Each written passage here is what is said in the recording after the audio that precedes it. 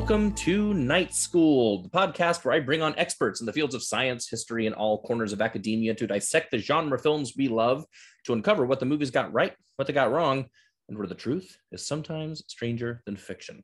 As always, I'm your host, Graham Skipper, and while I am excited about all of our guests on the show, today I am nerding out particularly hard because this gentleman was the science advisor on my favorite television show of all time.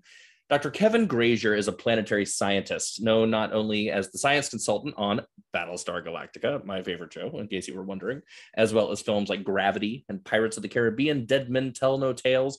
But even more astonishingly, he was the science planning engineer and investigation scientist for the Cassini-Huygens mission to Saturn's moon Titan. He is currently the staff scientist for Mast and Space Systems, where they are currently planning a mission to the moon in 2023. How amazing is that? I am beyond thrilled to have him here to talk to us about the Alien franchise and sci-fi horror in general. I'm very excited to see how right maybe these movies are about the actual science behind them. So, Dr. Grazier, welcome. Hi, thanks. Nice to be here. I'm so glad that you're here. When I first got put in touch with you, I invited you to come on. We talked about a few different movies that maybe we could talk about. And one that you specifically brought up was the Alien franchise. And so as a jumping off point, I'm sort of curious about your relationship with that franchise and why that was something that you were particularly interested in talking about. Well, probably because it's the more science fiction-y of the horror franchises. You have other science fiction horror films, but this is the most well-known genre crossing series of films and other productions. You have a lot of video games too, and today I think we kind of have to count those because they're every bit as scripted. In fact, some of my coworkers on Battlestar actually wrote one of the Aliens video games. Oh, amazing! Yeah, that's it's definitely a wide-reaching franchise, and of course, with the most recent films. You include sort of this even greater, older mythology into everything that of course is a little bit hit and miss for some. But yeah, it's definitely one of the most epic of the sci-fi horror franchises. It is. We could also talk how I got fired on an Aliens film too. I would love to hear about that. That's how Hollywood happens, folks. It is. And I was taking a screenwriting class once, and they said, if you work in this industry and for any length of time, you will get fired. You need to accept that up front. And it's much more dramatic sounding to describe it than in grand detail or in gross overview than it is in the details. So long story short, I was a science advisor on a film that was essentially, I think it basically morphed into, I'm blanking on the name of the last one, but it wasn't Covenant. Covenant, yes, but it was they shoved in Prometheus before it then, but it wasn't quite. I mean, there's elements of this film in both of those movies, and just what happened is I had a deadline. I sent off my stuff, and the email didn't make it. And these days, that still happens this was like a decade ago now, but it still happens on occasion. So about a month later, I hadn't heard anything, and I asked him, "Did you get my input?" "No, we didn't." "Where was it?" "Oh, you could have asked," and so yeah. So close yet so far. Yeah, okay. It's it was just a big I could have looped back and said, "Did you get it sooner?" I didn't because I was busy, but like I said, not that exciting of a story. So, but I can say I did work on the Aliens film ever so briefly. Well, that's more than most can say, and that's still very exciting. This is obviously it's a horror podcast, and this is a podcast about sort of the cross section between horror and science, and specifically horror and sci-fi and the actual science of it, and obviously astrophysics and the stuff that you specifically work on is a major part of that subgenre. And I was wondering if you could talk to us a little bit about the intersection between science fiction and reality in films and in media, and how often do they cross over in terms of like validity, and how often is it just thrown out the window for creativity? There's a lot to unpack what you just asked, but so let me start with one fundamental premise, and I think it's something the Aliens franchises do reasonably well, I would say that Prometheus probably broke the mold a little bit. But one thing that people have to realize is that it's more important for writers and the director, in film, to follow the rules of their universe than it is to follow the rules of this universe. I get asked all the time, well, can you stand watching Star Wars movies or things like that? And the fact is, they follow their own rules. Once you set the rules, they've created that universe. And so as long as they don't violate their own rules, I'm okay with things like lightsabers or the Millennium Falcon making the Kessel Run in less than 12 parsecs or whatever it is. So that's up front, as long as you stick by your own rules. Now, some of the problems that maybe people had with Prometheus was that in some cases there weren't rules. A friend of mine complained pretty vociferously that the black goo had no rules and it did in the moment what they needed it to do. And that's frustrating to anybody because you can't figure out what the rules are. But when you stick to your own rules, and again, Aliens, that franchise still does it pretty well, then you're good. So so you've set your bar, and then it passes to what is your personal bar as far as what are you willing to accept? Because sometimes even if they've created their own rules, they will still pull you out of drama. And the whole point of having a science advisor and getting the science as right as possible is not to create what we call my books, the Hollywood science books, an oh please moment. This moment, that moment. Yeah. So yeah, you're trying to avoid that. The video game industry has a good term for that. It's called an immersion break. And you're trying to prevent the immersion break, the point at which your viewer is no longer immersed in your creative vision, and they are now a person sitting in the 21st century among four walls, a ceiling and a floor, and just shaking their head going, no, I'm not buying it. So you want to avoid that. And you can do that. You can create that by breaking your rules and breaking the rules of this universe too hard, if I made sense with that. That makes total sense. Total sense. Yeah. And so despite the fact that, I know people, as soon as a movie comes out these days, or even a new episode of TV, there's people jumping online to try to gripe out the science. But it's really is more about sticking by your own rules. And science advisors, we try to make it the science as correct as possible and still allow storytellers to tell the story they want to tell.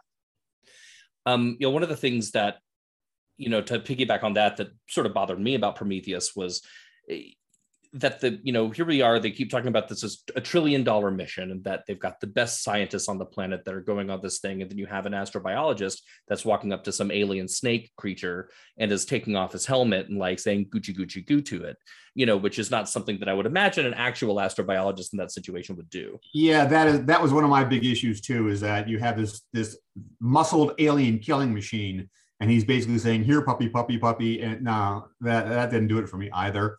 That was an oh please moment for me. Yeah.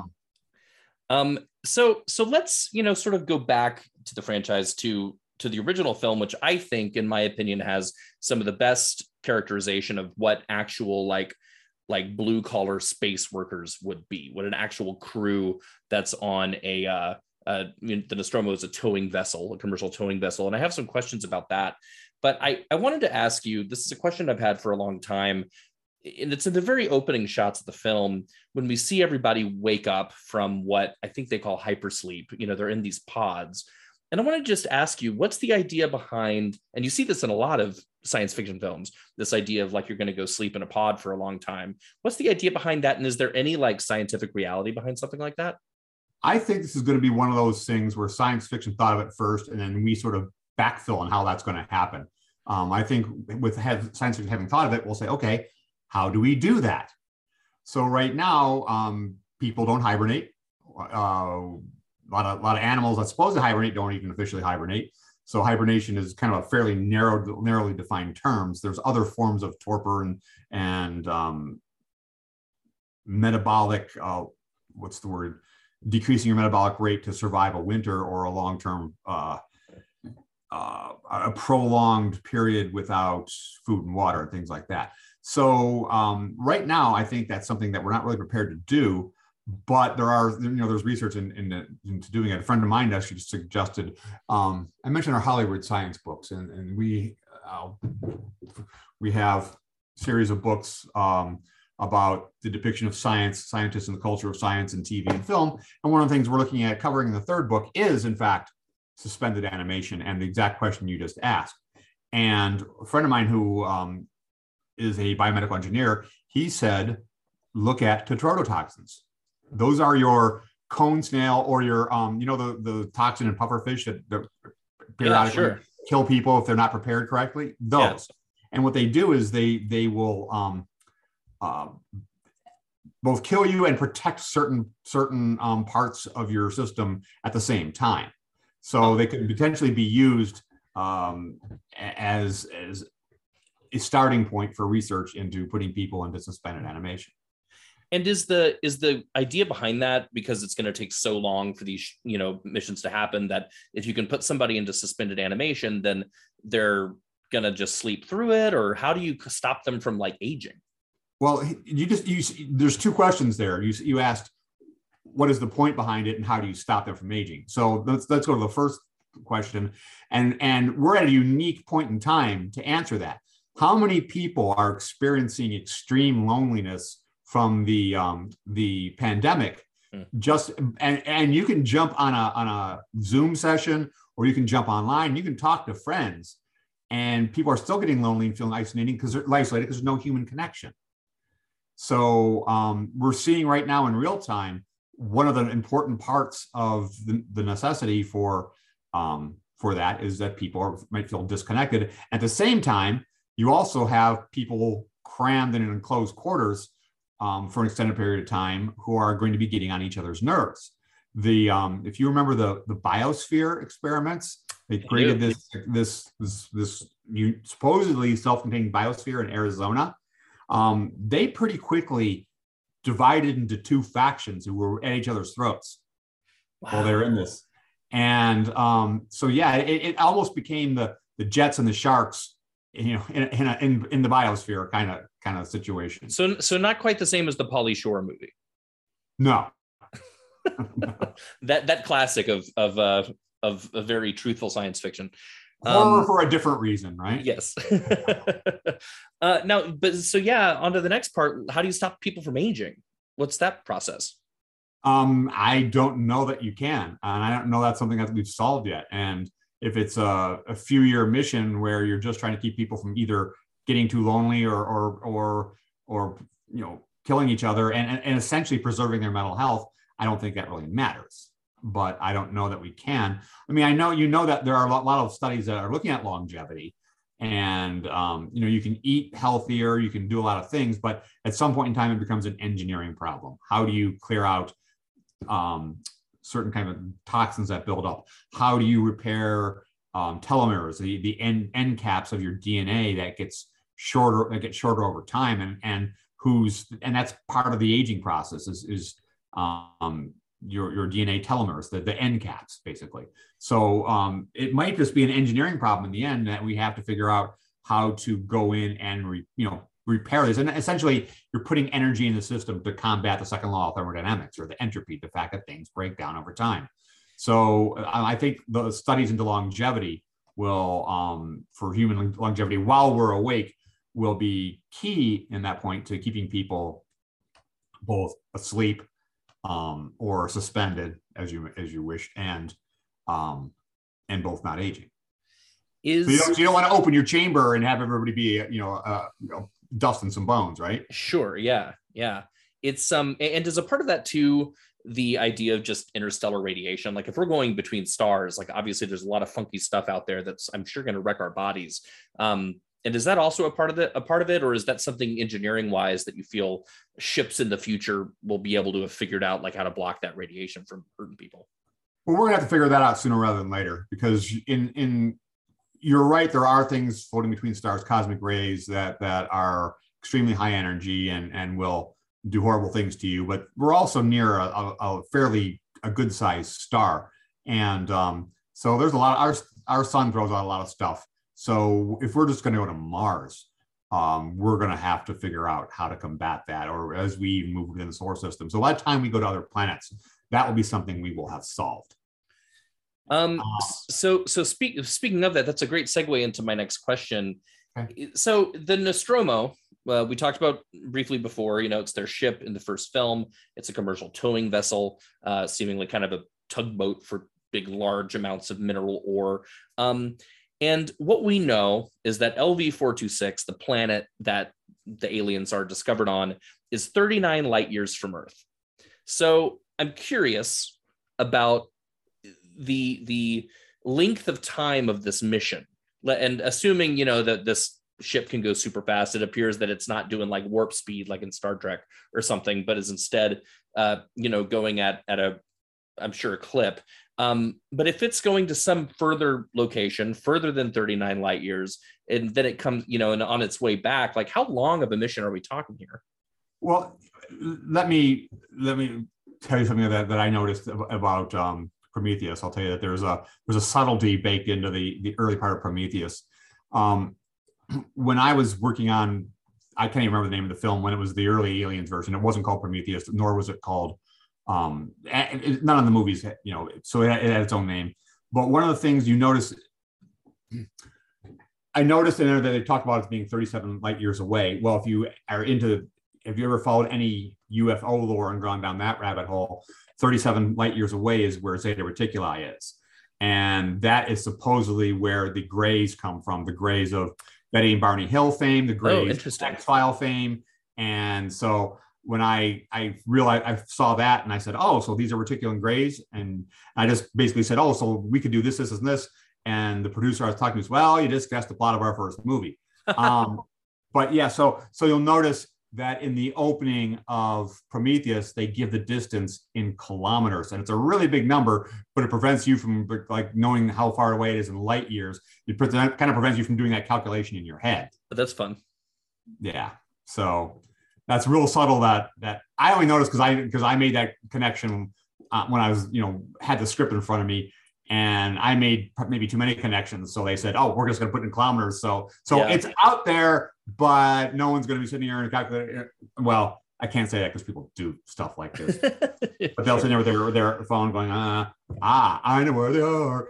So that's a very fun and very strange sort of not coincidence, but like connection there. And I don't know. I'm curious about that connection in terms of the greater lore of like them saying, oh, the Greys are really the ones that have been pulling the strings the whole time.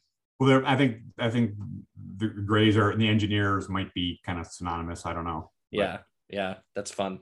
Now back to what you were asking. I only covered a small smidgen of that because I kind of found a cool side topic. But great. but what else were you asking? I just want to know how long is a voyage like that? How long is it? It depends how fast you can get up to. I mean, it's not obvious because you have to actually do that calculation to determine the relativistic shortening, because the faster you go, the closer these bodies are. You know what I mean? So there's all that. But I mean, if you went at 0.71 times the speed of light, you would get to Zeta Reticuli in 37 years. It's 37 light years away. That's you on the mission. It would be different for somebody in the rest frame back at Earth. But everybody would be older back on Earth, right? A lot older, yeah. Well, not a lot, but a significant amount older. But yeah, but at basically 70.7, if you want to square root of 2/2, that is the point at which you travel 1 light year in 1 year of your time when you take into consideration the relativistic shortening. Okay. Wow. So at 70% to 71% the speed of light, it will take you 37 years to get 37 light years away. Okay. Yeah. So you would definitely need that sleeping pod, because nobody wants to be on an 80-year mission just living there, biding your time. I think we'd assume that's a one-way mission. So. Yeah. Well, but they're heading back to Earth. That's what they say, is that they're on their way back to Earth with this mineral ore. And they get sidetracked. Of course, that doesn't go very well for them. No. So seeing as how you're a planetary scientist, I want to ask you a little bit about LV-426, which is a moon. It's not a planet. But of course, when we land, it's like got this crazy intense weather, them trying to land. It's like this really, really ferocious, chaotic atmosphere that they're coming down through. And so I wanted to ask you a couple of questions about moons. One, can a moon have weather?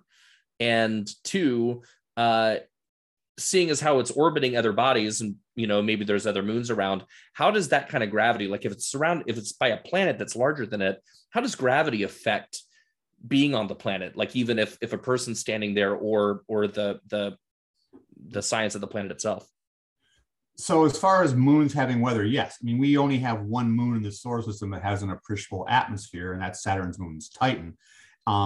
Its atmosphere is actually thicker than ours. It's just different composition. And the gravity there is a small fraction of ours. It's just that the concept of escape velocity, we have to shoot a rocket at a certain speed to get it off the Earth. And so it's not going to come falling back. So that concept is independent of the mass of the object. So the escape velocity for a rocket ship is the same as the escape velocity for an atom or a molecule. So the hotter the planet is, the faster the atoms are moving and the more likely they are to achieve escape velocity. Huh. Titan is out near, 9.5 times Earth's distance from the sun. So it's cold out there, and they get about 100th about 90th of the sunlight. So therefore it's cold, therefore less achieved escape velocity. It's easier to hang on to an atmosphere out there. So the fact that LV-426 has a thick atmosphere, a thick breathable Earth-like atmosphere, it means it's probably Earth-like as far as size, and there's no constraint saying you can't have an Earth-sized moon. Sure. And so it's probably, and the fact that it's stormy may or may not mean anything. I mean, we have pretty intense storms here, and they may have just been unlucky as far as, when they landed. But if we assume maybe there's storms all the time, well, storms are driven by insolation, the amount of sunlight you're getting. So if we have an atmosphere and a big storm, we're assuming that it's a good sized planet, or it's a good sized moon, it's a planet sized moon. And it's also gets a fair amount of heat from either being close to the sun or from the planet it's orbiting. So you can receive heat from the planet that you're orbiting. Yeah, both Jupiter and Saturn actually emit more infrared radiation than they absorb from the sun. Oh, wow. Okay. So, I mean, that's why if you were standing on the moon Io, you'd get fried in pretty quickly. So those scenes from Outland where people's heads explode from the 80s movie, the Sean Connery movie, that wouldn't happen. Firstly, it wouldn't happen anyway, just because you don't explode in a vacuum, but you'd get fried from Jupiter's radiation before you had a chance to pop. Wow. It's like a really, really horrible sunburn, but it's a planet burn. One way of looking at it, yeah. Now I'm curious about like the gravity, because I've heard stuff, you hear about like Europa orbiting Jupiter and having the tidal forces, of orbiting that giant planet sort of affecting the inside of the moon. How, I don't know, just sort of how does that work, and what might a situation on something like LV-426 be? So I'm reaching up to grab a paperclip. Can you see this? You take a paperclip and you open it up and you bend it back and forth and back and forth and back and forth until it breaks, unless it's a cheap aluminum kind. If it's the steel ones, and you grab the tip, it'll feel warm. Or if you ever hacksawed a bolt before, you don't touch the bolt when it falls to the ground, because it's pretty toasty. I actually burned myself on a bolt 2 weeks ago, so that's fresh in my memory. So anyway, so the point is, let's look at Io first. It's closer to Jupiter, and it's the only rocky moon in the outer solar system. All the rest of them have surfaces made of ice, because to a planetary scientist in the outer solar system, we consider ice to be a rock. It's always solid, and it's a main component of all the exteriors of all these moons. So it's a rock out there. It's a different way of thinking. But Io is not. Io is a big chunk of rock as we think of it in the inner solar system, and its orbit is slightly out of round. It's got a slight, what we call eccentricity. Okay, so closer, it feels a stretch of Jupiter more. I'm going to do another prop. Okay, this isn't Io, it's Mars, but it's about the same color. So as it gets closer to Jupiter, it gets stretched. And then as it recedes, relax. So I mean, it's going around and around and around, but at one point it's closer and one point it's farther. You know, it's close and far. So it gets stretched, relaxed, stretched, relaxed, stretched, relaxed. And that constant flexing creates internal heat, which is why Io was predicted in advance just based on its orbit to be an extremely volcanic body. And it was. It's the most volcanic body in the solar system. Huh.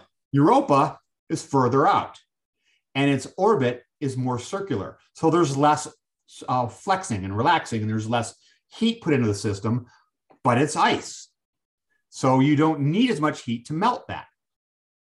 And that small amount of tidal flexing is enough to keep, we believe, a large part of Europa liquid underneath an icy crust. Interesting.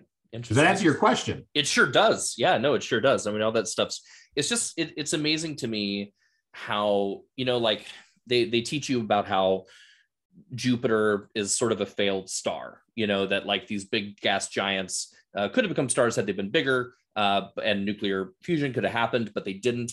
And yet what you're saying is that in a way, it still sort of acts like a star. Yeah. And in calling Jupiter a failed star, it would, there's a yeah, but component to that. It would need about 84 times the mass it has to be a star. But factors of 100 in astronomy sometimes aren't that hard to come by. So it sure. Depends on what you start your disk with, and there's all sorts of factors involved in that. But yeah, and what's interesting is Jupiter is about as big as a planet can be. Because if you started adding mass to it, like remember 2010 when they added mass to Jupiter to ignite it? Yes. Yes. When you add mass to it, it would actually compress under its own mass and get smaller and smaller. And then as you added mass, then it would start to grow again. And once it got to be around the size, maybe slightly larger than Jupiter is now, then it would ignite and turn into a star. So planets can come a lot more massive than Jupiter, but that aren't made it come much bigger. Interesting. Yeah, that's definitely something that's hard to kind of wrap your head around, is the difference between mass and size. You know, like a neutron star can be incredibly massive and still very small. Right. Yeah. Interesting. So, you know, well, go ahead. Let's go back. So back to kind of sum up about the notion of a planet, you know, being habitable and stuff. Sure. It just, you know, it's a matter of, does it have enough gravity to hold on to an atmosphere? And is the balance of the gravity versus how hot the atmosphere is enough for it to hang on to, or will it escape? I mean, you'll notice that our neighbors, Mars and Venus. No, my brain was going down this argument before I finished that sentence. So you look at the kind of the main components of atmospheres that are delivered to things like in your solar system from comets, and you end up with things like water, carbon dioxide, ammonia, and methane.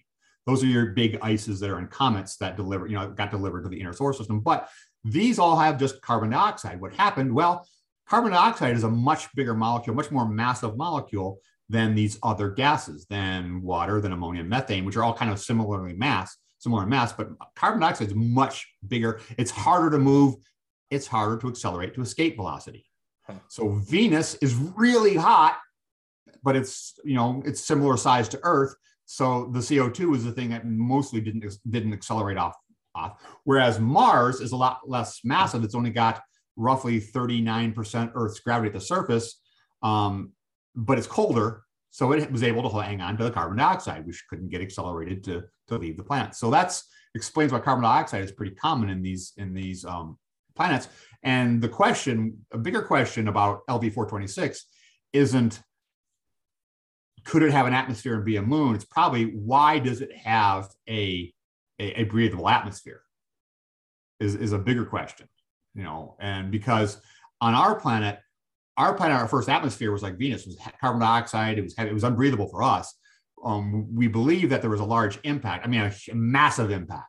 Something the size of Mars hit Earth, and that collision blew off our first atmosphere. And then as Earth, kind of reformed, turned into a sphere. Whatever, the splatter turned into our moon. The splatter of that impact. then we formed a second atmosphere that was thinner and conducive for life. And that life literally poisoned its own environment. It exhaled a very corrosive gas, oxygen, that it didn't like. It was a toxin to it, but it was necessary for us. So a couple things. So that's why we the interesting question there is, how did LB-426 end up with a breathable atmosphere? Because we had a major cataclysm to create our breathable atmosphere. Sure. And life is what gave us what we can breathe, early life. Second, completely different topic. When people say about climate change, humans can't modify our environment. We can't change all of Earth. Well, microorganisms did. So life can change. Life can change. And it can change. Yes, you can change your environment. So the question about LB-426 is why is there a breathable atmosphere? And there's a question there. And another kind of interesting thing is, I don't think anybody's ever explored. This isn't really, we're kind of moving away from horror more into straight science fiction. Is that, it took many millions of years for the first life to form on Earth, and like hundreds of millions of years. Our oldest fossils are between 3.5 and 3.8 billion years from ago. So it took several hundred million years. Arrakis in Dune it orbits Canopus, and that is a very large star. And this is counterintuitive, but large stars live short lifetimes. The bigger the star, the shorter the lifetime. They go through their fuel faster. Canopus only has a 10 million year lifespan. So the implication there is that, number one, for it to be Arrakis to be habitable, it had to have been terraformed. And two, the sandworms can't possibly be indigenous. Somebody brought the sandworms there. Yep. Again, I don't know that anybody's ever explored that, but that's an obvious implication by Canopus being the star that around which Arrakis orbits. That'd be a great story about, that some freighter ship that goes to early Arrakis, and, there's like a tiny little worm on the ship that somehow gets out into the sand, and that's how the sandworms began. What are they? I can't remember what they're called. They do have the larvae are in the Dune book. They're smaller. They're tiny. Well, they're tiny, but yeah. Anyway, interesting. So I think I've over-answered your question and gone kind of a little far afield there, but no, I love this stuff. This is exactly why I wanted you to come on. This is great. I'm to piggyback on talking about LV-426 and how, and why, trying to figure out why it has the atmosphere it does, why it's breathable. In Aliens, they're talking about trying to terraform it and trying to make it, obviously it is habitable, but it appears to be kind of a shitty place to live. It seems that there's just constant storms and rainfall and all this stuff. Could you talk a little bit about terraforming, and would that be beneficial on a place like LV-426? You've kind of pointed out a contradiction, because LV-426, you can go there, it's breathable. The atmosphere is breathable. I mean, it was kind of crummy, but then they did have to wear their suits, but they went inside the spacecraft and took their helmets off. And there's no evidence that the spacecraft, and this is, we're talking the first Alien film here, it was breached. They walked right in, right? Yeah. And so that's by now, that's the endemic atmosphere. That's the planetary atmosphere. So, and they took their helmet off? Well, actually, did they take their helmet off? I don't remember. Well, yeah, well, he does. And he gets, the alien made it through his helmet, because in the book, you can see the tongue lapping at the faceplate. And I presume it was applying acid. Yes, well, it was applying acid to the thing, and then it gets onto his face and provides him oxygen. But it stuck a tube down his throat and was giving him oxygen. Yeah, but then in the second one, we do see them walking around completely without helmets. But they've had the processing plants there at that point. Probably the implication there is that the atmosphere was similar to Earth in its transition phase, and when it had its second atmosphere, and it's just not. It just probably needs a kick in the pants to be something that we can utilize without, spacesuits and stuff. Is that something that can be done? Because obviously Ripley's like not that much older at this point when she goes back, and they've already begun this terraforming process, and the air is not breathable. How long a process is that? Well, again, there's a couple answers here. One of the most common inaccuracies in TV and film is the rate at which things happen.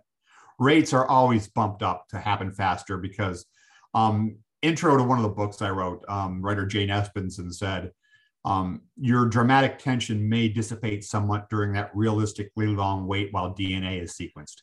Uh-huh. So your rates are almost always bumped up. And that's a common inaccuracy, and that we kind of all accept for this thing to happen in a time span. We need it to happen during a TV show or a film. So rates are always done. And in fact, a good example where it's not, and I think this was kind of unintentionally, great example where a rate is not changed for kind of humorous effect is in The Big Bang Theory. There's an episode in which Howard is invited to throw out the first pitch at a Los Angeles Angels game. And he learns he's throwing the ball with Bernadette, and he learns he can't throw the ball from the pitcher's mound, the 60 foot and a half inch feet to the plate. Uh-huh. So we're going to have to figure out what to do here. So what he does is they says, hey, here's an idea. Let's have a rover, since he's a spacecraft engineer. Let's have a rover deliver the ball to home plate. That's super cool. People will love that.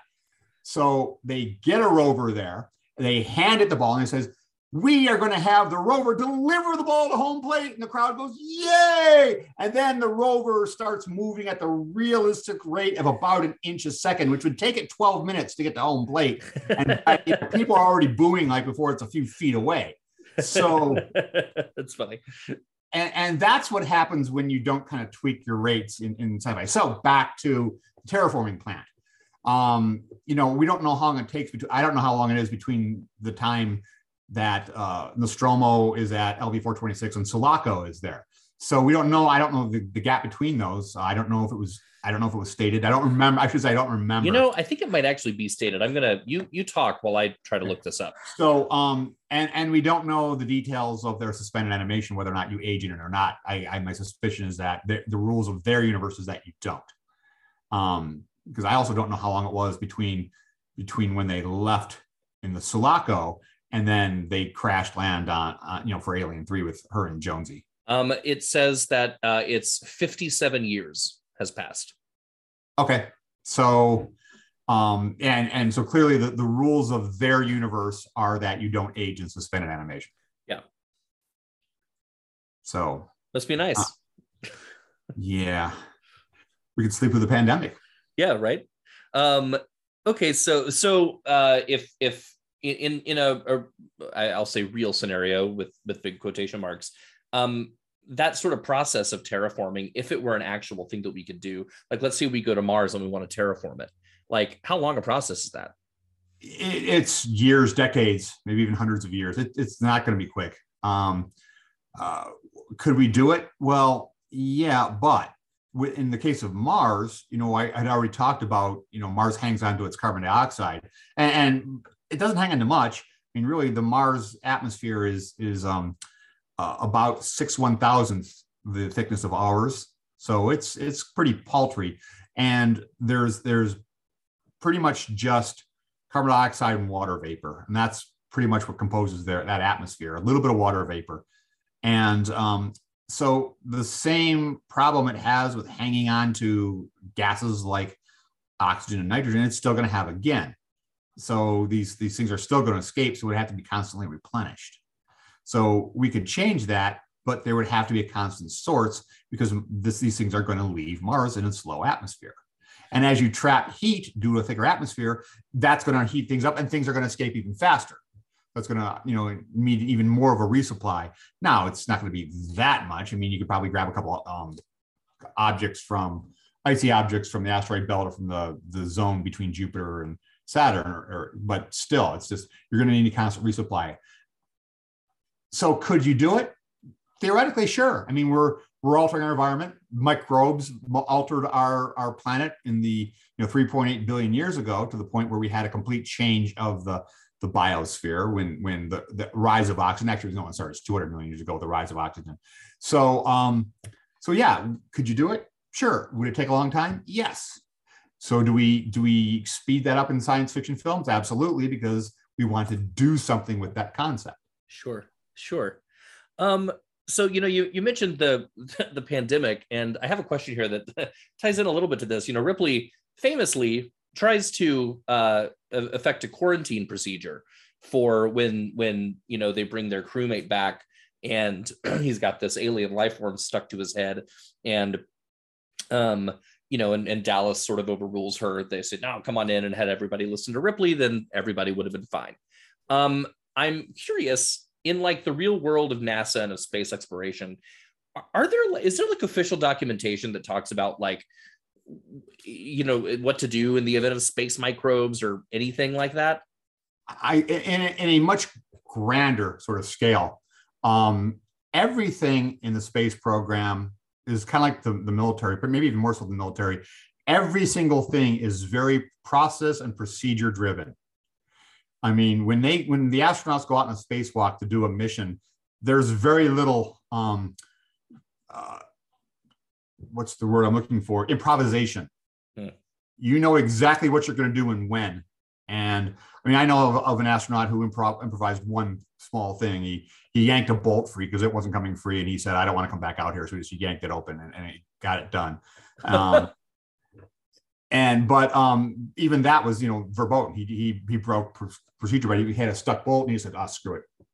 and that could send you flying off, but he got it done. Got the mission accomplished. So, but even that was considered to be, and NASA astronauts are in part selected for their ability to follow instructions and not question them. You even see that in the beginning of Gravity. You see Kowalski's kind of zooming around on that little maneuvering unit, but when they say get in, he turns instantly all business. And it's all about the procedure, about doing as you're told and do it now. And, and don't improvise. Stone wants to just give me a minute. No, now. So you see that in Gravity, how it's very process and procedure and do what you're told and do it right away. So that's one of the most common, I think, rules that Hollywood space shows break, is just ignoring how process and procedure driven NASA really is. And in many cases, you wouldn't have a film if they didn't do that. It's kind of like the rate question again. If they did strictly the process and procedure driven things that NASA do, you'd have a lot less of a film. I mean, you see that a lot in like For All Mankind. You see a lot. You see a little more, and there's still a little bit. They slack off a little bit, but you need to have some drama, and so. But that's probably a little more realistic. No, it's probably a lot more realistic than most space shows on the process and procedures that govern what we do in space travel. And now, so what Ripley wanted to do as what seemed like a good idea at the time would have been baked into what they do as part of, exploring the final frontier. So they would have had process and procedures in place in case you run into something, and they didn't. So again, if you follow the rules of our universe, you don't have, well, in a lot of instances, you don't have a story. Yeah. Did I answer your question? No, of course you did. Yeah. And sort of the other part of it was, is there, I don't know, this is part of another question, I guess, but what is the likelihood of us encountering something that's, a multicellular organism aside, like even just like microbes, things that are alive in that sense, like what's the likelihood of us encountering something like that, like on another planet or another moon? I think if you asked any space planetary scientist, is there life out there? They'll say, yeah, but it's probably microbial. We're going to, I think, find a lot of microbes before we find anything that's multicellular. I think we haven't ruled out the possibility of life in our solar system between Europa and Enceladus and Mars. And I think there's plenty of potential niches. And the more we explore, the more we're finding liquid water. In every place on Earth, liquid water means life. So we found plenty of niches elsewhere in the solar system where we can have potential liquid water. So I think it's only a matter of time. So I think, yeah, we'll discover something out there. Now, whether it's going to be, muscled, armored alien killing machines, probably less likely simply because of the complexity it takes to get from there to here. But I'm pretty sure we'll discover something eventually. But what's interesting though is another place where we just kind of close our eyes and say blah blah blah is on the topic of this life actually infecting us, because life evolves to fill a niche. And it's in a niche that we're probably a niche that it doesn't like. When Sure. we sent experiments in 1976 to Mars, to look for life, the Viking spacecraft, the twin Viking spacecraft, had life detection experiments aboard. And one of them involved just dumping some soil into this nutrient solution and seeing if something grows. And what we found is, in going back well, it seemed like a good idea at the time, found that there's, even with terrestrial microbes, if you dump some of them into this very same liquid we sent to Mars, they drown. Huh. So that was like, well, yeah, that didn't work out too well, because we did, and it's iterative. You'll learn your mistakes and then you change it for the next time. So we just weren't searching probably correctly in 76, and we've learned differently, and we've learned about new forms of life, and we've learned about extremophile life forms. And so, but yeah, so there's probably things out there. I personally think, well, there's life out there. I think it's only a matter of time till we find it. I think it's probably, we'll find a lot of microbes first, but I think the odds of us getting infected by something like the Andromeda strain are probably pretty low. Does it mean you don't take precautions? Absolutely not, because of the implications if it does turn out to be something communicable, which, I'm sure we'll be even more cautious now, having experienced COVID. Sure. Well, and then you have the movie Life. Yeah. And I was thinking about that the entire time, and I didn't bring it up because I couldn't remember the cute name they gave the organism. Yeah, what was it? It was something like Percy or something like that. It was something like that. I don't remember. I mean, I could look it up, but I don't want to concentrate on my phone for too long. But yeah. Anyway, that thing that broke all kinds of rules. Again, they were consistent. The something that small, that strong, I had a hard time buying. So what? It's a fun movie. I thought it was surprisingly good. I went in with low expectations, and I was pleasantly surprised. I really enjoyed that film. Yeah, I really liked it too, and I love a good nihilistic ending. I love something that just leaves us on a downer. Well, and before we wrap here, I want to point out what I consider a guilty pleasure as far as sci-fi horror films is Sunshine. Oh yes, one of my favorites. Yeah, Sunshine, is. There are all kinds of things. With the background in orbit dynamics, the one thing that makes me cringe is their notion of a gravity assist. They go to Mercury for a gravity assist with Icarus 2. Now, could you use Mercury for a gravity assist? Yes, you could. But they actually go into orbit, and then you use a gravity assist to gain energy, and by going into orbit, you've already completely lost any advantage that you would have gotten by gravity assisting past Mercury. So the gravity assist it's to the point where it's cringeworthy for me, because that's my area. And when if you're a scientist watching film, and screwing up your science is always a far bigger sin than screwing up anybody else's science. Uh-huh. And this is a case where they screwed up mine. Now, that said, the one thing I thought was interesting is Danny Boyle, the director, said about Sunshine. He said that in most horror films, you have the baddie, the monster approaching our heroes out of the darkness. I wanted to do a movie where the monster approached out of the light. Ooh, I like that. I like that a lot. I thought it was really cool. So that was kind of the basis for it. But something else we mentioned earlier on the accuracy standpoint, we mentioned on Io in the film Outland, how people pop when exposed to the vacuum of space. Yeah. So that doesn't happen. You know what else doesn't happen? You don't freeze instantly, and your arm doesn't shatter when you hit the handrail of Icarus 1. Remember that? I sure do. Yeah. I sure do. Now here's a little piggyback though for that, because I have a question, and this ties into Alien as well. But like at the end of Alien, obviously Ripley blasts the creature out into space. Right. And a part of that, she straps herself into a chair. And I believe she's in a spacesuit when that happens. But in so many movies, you see this explosive decompression. You see people hanging on, but still somehow surviving, even though they're exposed to the vacuum of space. Is that possible? Well, she's not really exposed to the vacuum of space yet. She still has the atmosphere is all rushing past her. And whether or not it's explosive depends on how big the hole is. In fact, Mythbusters did a good one of those.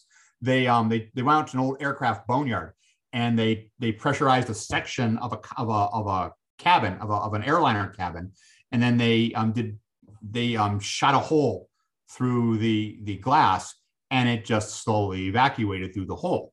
Uh-huh. And then they put det cord around the another one, and they blew it out, and then you got explosive decompression.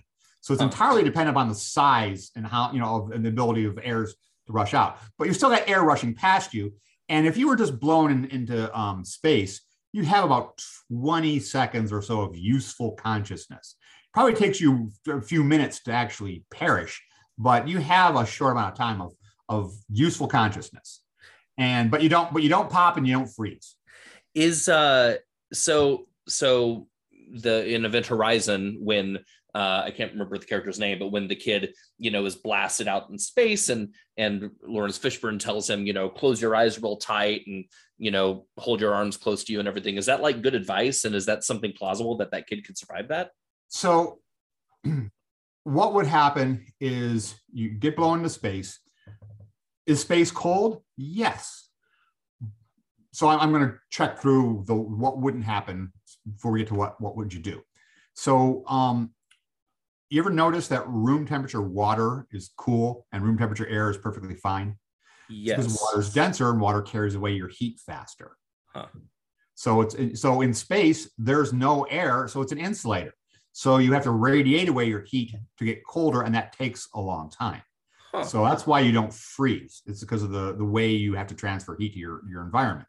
Now, as far as popping, what is the air going to do? Blow out your chest or rush out your mouth and your nose? It's going to go out your mouth and your nose. Right. So now, is it anywhere? Is it trapped anywhere? Yes, it is. There are small blood vessels, like in your eye and your ear, and places that where blood and gases could be trapped. So if you get blown out to space, you might burst blood vessels in your nose, in your eye, your eardrum might pop, but you're not going to explode because it's all going to rush out. And if you don't hold your breath, you're fine. Huh. If you hold your breath, and that could lead to injury. But if you just let it all go, hyperventilate, get a little air into that system, and then it's all going to rush out, and then whatever happens. So closing your eyes, I think you're saying, so that probably saying that so the fluids on your eye don't boil away, because that's going to happen. That's probably what he was saying. But they did a similar. We did something similar in Battlestar Galactica, where we blew a couple of people out into space to save them from a situation, and then blew them into a waiting spacecraft. Yeah. And there's a lot of subtleties that in that scene that we put in there intentionally. So in our scene in Battlestar, which is kind of similar to what happened in Event Horizon and in the movie Titan AE, by the way. They blew somebody into space, and in our version, they were waiting for them because this was a solution to a problem. So they blew them out, they caught them in a Raptor, pressurized, bring them home, deal with the problem. So what you would have is that the nitrogen and other gases dissolved in your blood would start to come out of solution and boil the bends. You've heard about that from skydiving. So that would be a possibility. And so what you see when you see Callie and the chief afterwards, after they've been blown into space and caught by the Raptor, what you see is the next scene, when you see Chief in sickbay, he's getting out of bed really slowly because he hurts like hell because the bends attacks the joints. Yeah. Huh. And that's intentional. Huh. And then there's a lot of things in Battlestar. If you catch it, catch it. You don't. We just didn't point it out. So, and then you notice that Callie is in the next space, and she's in a hyperbaric chamber because she was clearly affected slightly more. And we know why, because should I give a spoiler? Because Chief is biologically different. Yes. And, but you see Callie in a hyperbaric chamber, and when she looks over at her husband, look at her eye, and her blood vessels had burst in her eye. I remember that shot. I know what you're talking about. And you know what? We spent a lot of time getting the science in that scene right, and in the episode in Battlestar, and then we still got complaints online. Oh, they'd freeze. Oh, they'd pop. So basically, we did another movie called The Plan. It was a Oh, yep, I know it well. And in the prequel movie, one character, he's a Cylon. He's married to a human woman, and he's in love with her. And he knows this is now after the attack on the colonies takes place. He knows it's only a matter of time until she finds out he's a Cylon. And he just doesn't want to do that to her. He doesn't want to, so he decides to end his life and make life easy on her. So he literally puts himself in an airlock, rigs it so he can blow himself out into space. He's committing suicide. Yeah. And it's for his wife and child. And he does. It was a Simon model, if you remember. He blows himself out the airlock. And to the people who who complained the first time, we did it again where he's exposed to space.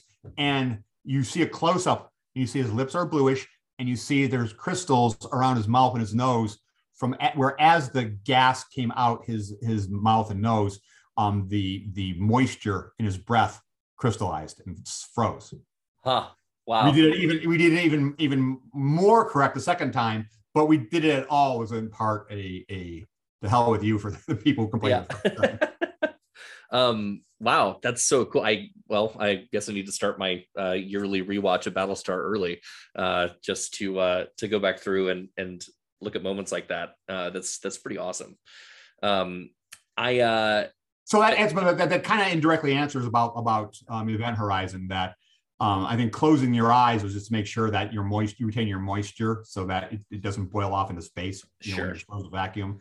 As far as holding in, you are sort of preserving heat a little bit. You're preventing your extremities from being exposed. So basically, you're just keeping yourself with the minimal amount of exposed space, or exposed surface area. And then of course, conversely, like if we're talking about sunshine, we see what happens when you're that close to the sun and the heat that can also be in space. Everybody thinks of space just being very, very cold, but space can also be really hot, right? It can be. And when you're that close to a star, you are hot. So there's a lot of insulation. I mean, the amount of radiation decreases as 1 over the distance squared. So for example, Earth's is 1 AU from the sun and Jupiter's about 5, which means Jupiter gets 1 over 5 squared. Jupiter gets 1/25th amount of sunlight. Huh. Conversely, let's say Venus. Venus is about 70% roughly the distance from the sun to the Earth. So it gets twice the sunlight we did. And then this is at Mercury, so they get a lot more. So you're getting an awful lot of sunshine. There's some hot summers on Mercury. Oh yeah. No, literally in the sun on Mercury, it could melt lead. Wow. Now I got to ask you this because I'm a big Pluto nerd, and then I want to wrap up with one last question. But I'm just curious. I've always wondered, if you're standing on Pluto, how bright is the sun? Like, it's so far away. How do you get any sunlight? You do get sunlight. I mean, you can see stars that are light years away, right? Well, sure. Yeah. Okay. So, but Pluto has a really, back to kind of eccentricity about how out of round your orbit is. Mm-hmm. Pluto's orbit is very out of round. So it actually, part of its orbit is actually closer than Neptune. And it just crossed back over in 2011. So now it's farther than Neptune for the next 200 years roughly. Mm-hmm. So it's going to be farther, but so its average distance is about 39 times the Earth-Sun distance. Hmm. So 1 over 39, let's say call it 1 over 40. So 1 over 40, that's what? 40 squared, 800, right? Hey, you're the expert. I'm sorry, 1600. I cannot even do math. It's end of the day. So anyway, so yeah, it's a lot less sunlight than we do here. God, I can't even do math. I'm the worst.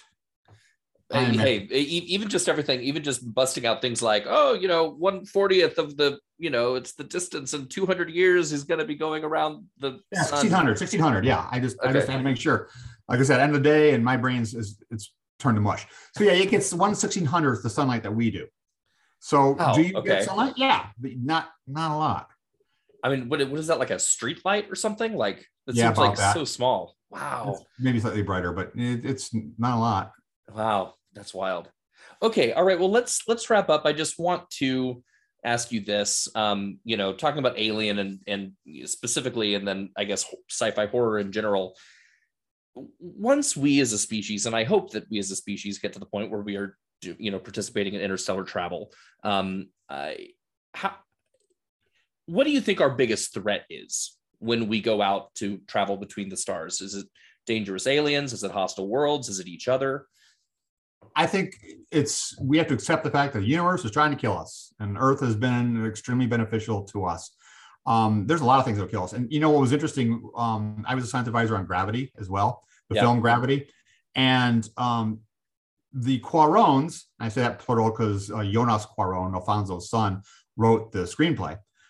They were trying to simply capture a realistic depiction of life in space. And they wanted to show the ways in space is conspiring to kill you. And when that movie came out, sure, it did great at the box office. It won all kinds of awards. But there were also a set of people saying, oh, the Cuarons hate NASA. They hate the space program. They're trying to scare people and not going into space. No, it's just you have accepted a sort of sanitized Star Trek version of the universe in which we're so many years in the future that a lot of these things we have to care about now, we don't, because we've got so much technology surrounding us at that point in time. And Star Trek is also bad about ignoring policies and procedures as well. Right. But I think it's just, accepting the fact that there's all sorts of ways the universe can kill us. And it's just understanding all the ways which, the way the universe is not life friendly. Wow. I think it's just the universe as sort of a bulk concept is trying to kill us. And that's what we need to accept. Which makes us, even existing, that much more miraculous. Complete agreement. Wow. Well, this was amazing. Dr. Grazier, thank you so much. I'm so thankful for your time and for everything that we talked about. And I hope that at some point we can have you on to talk even more about more crazy sci-fi horror stuff. And I love talking about stuff like this. Well, if I can put one plug before I go. Yes, I was going to ask you. Yes. Please plug stuff. We have a Hollywood Science series of books. We go into greater detail on a lot of things like we discussed just now about the depiction of science, scientists, culture of science in TV and film. We have 2 out. We are working on a 3rd right now. So these go into a lot greater detail on the science in your favorite TV series and film. So that's Hollyweird Science. Right. Please, can people just find that on Amazon? Or? On Amazon. Yeah, it's on the Springer Publishing website too, but Amazon is probably easiest. Okay. And do you have a website or any place where people can follow you? I don't. I mean, I can always connect on LinkedIn. Okay. All right. Great. Or Facebook, but I'm almost topped out on Facebook. But yeah, social media. I'm on there when I'm not writing. Well, thank you again so much. This was great. And I hope to reconnect with you again and learn even more about the fascinating science behind our favorite scary space movies. This was very, very exciting for me. Thank you. Thank you. Have a good day. All right, everybody. Thank you again for joining us at Night School. We will be back soon with more fascinating stuff for all of you. As always, our end music here is by the great Michael Tioli. Thank you so much and have a wonderful week.